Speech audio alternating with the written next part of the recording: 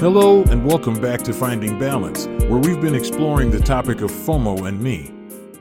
I'll be wrapping up the series today with this final episode titled, Embracing Your Uniqueness.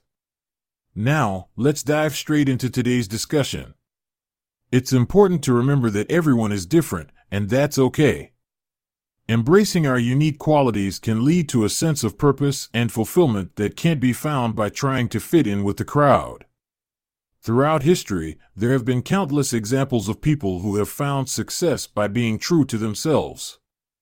From artists to entrepreneurs to athletes, those who have dared to be different have often been the ones to make the biggest impact. In a research paper published in the Journal of Forensic Sciences in 2003, the study examined the DNA profiles of identical twins, non-identical twins, and unrelated individuals, and found that even identical twins had differences in their DNA that could be used to distinguish between them. Another study published in the journal, Nature in 2018 looked at biometric features such as fingerprints, facial recognition, and iris scans to determine their uniqueness. The study found that while there are some similarities in these biometric features among individuals, each person has a unique combination of features that can be used to identify them with a high degree of accuracy.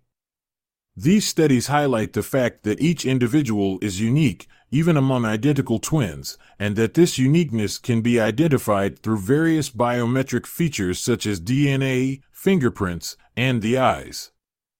One of my favorite stories which showcase the concept of embracing your uniqueness is the story of Lizzie Velasquez.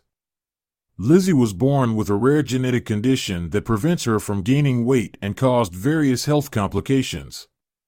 As a result, she looks different from most people and has faced bullying and discrimination throughout her life. However, instead of trying to hide or change her appearance, Lizzie chose to embrace her uniqueness and use it to inspire others.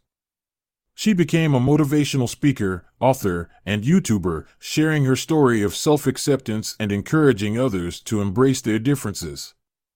In her TEDx talk titled, How Do You Define Yourself?, Lizzie shared her journey of self-acceptance and how she learned to love herself despite the challenges she faced. She said, I had two choices, to either accept myself as I am or to let my rare syndrome dictate my entire life. I chose the first one. Lizzie's story has inspired many people around the world to embrace their differences and focus on their strengths instead of their weaknesses. She has become a voice for those who are often marginalized and has shown that being different can be a source of strength rather than a weakness. This story should remind you that embracing your uniqueness can lead to incredible things. It's okay to be different, to have a different perspective, or to follow a different path. It's often those differences that'll make you stand out and make a difference.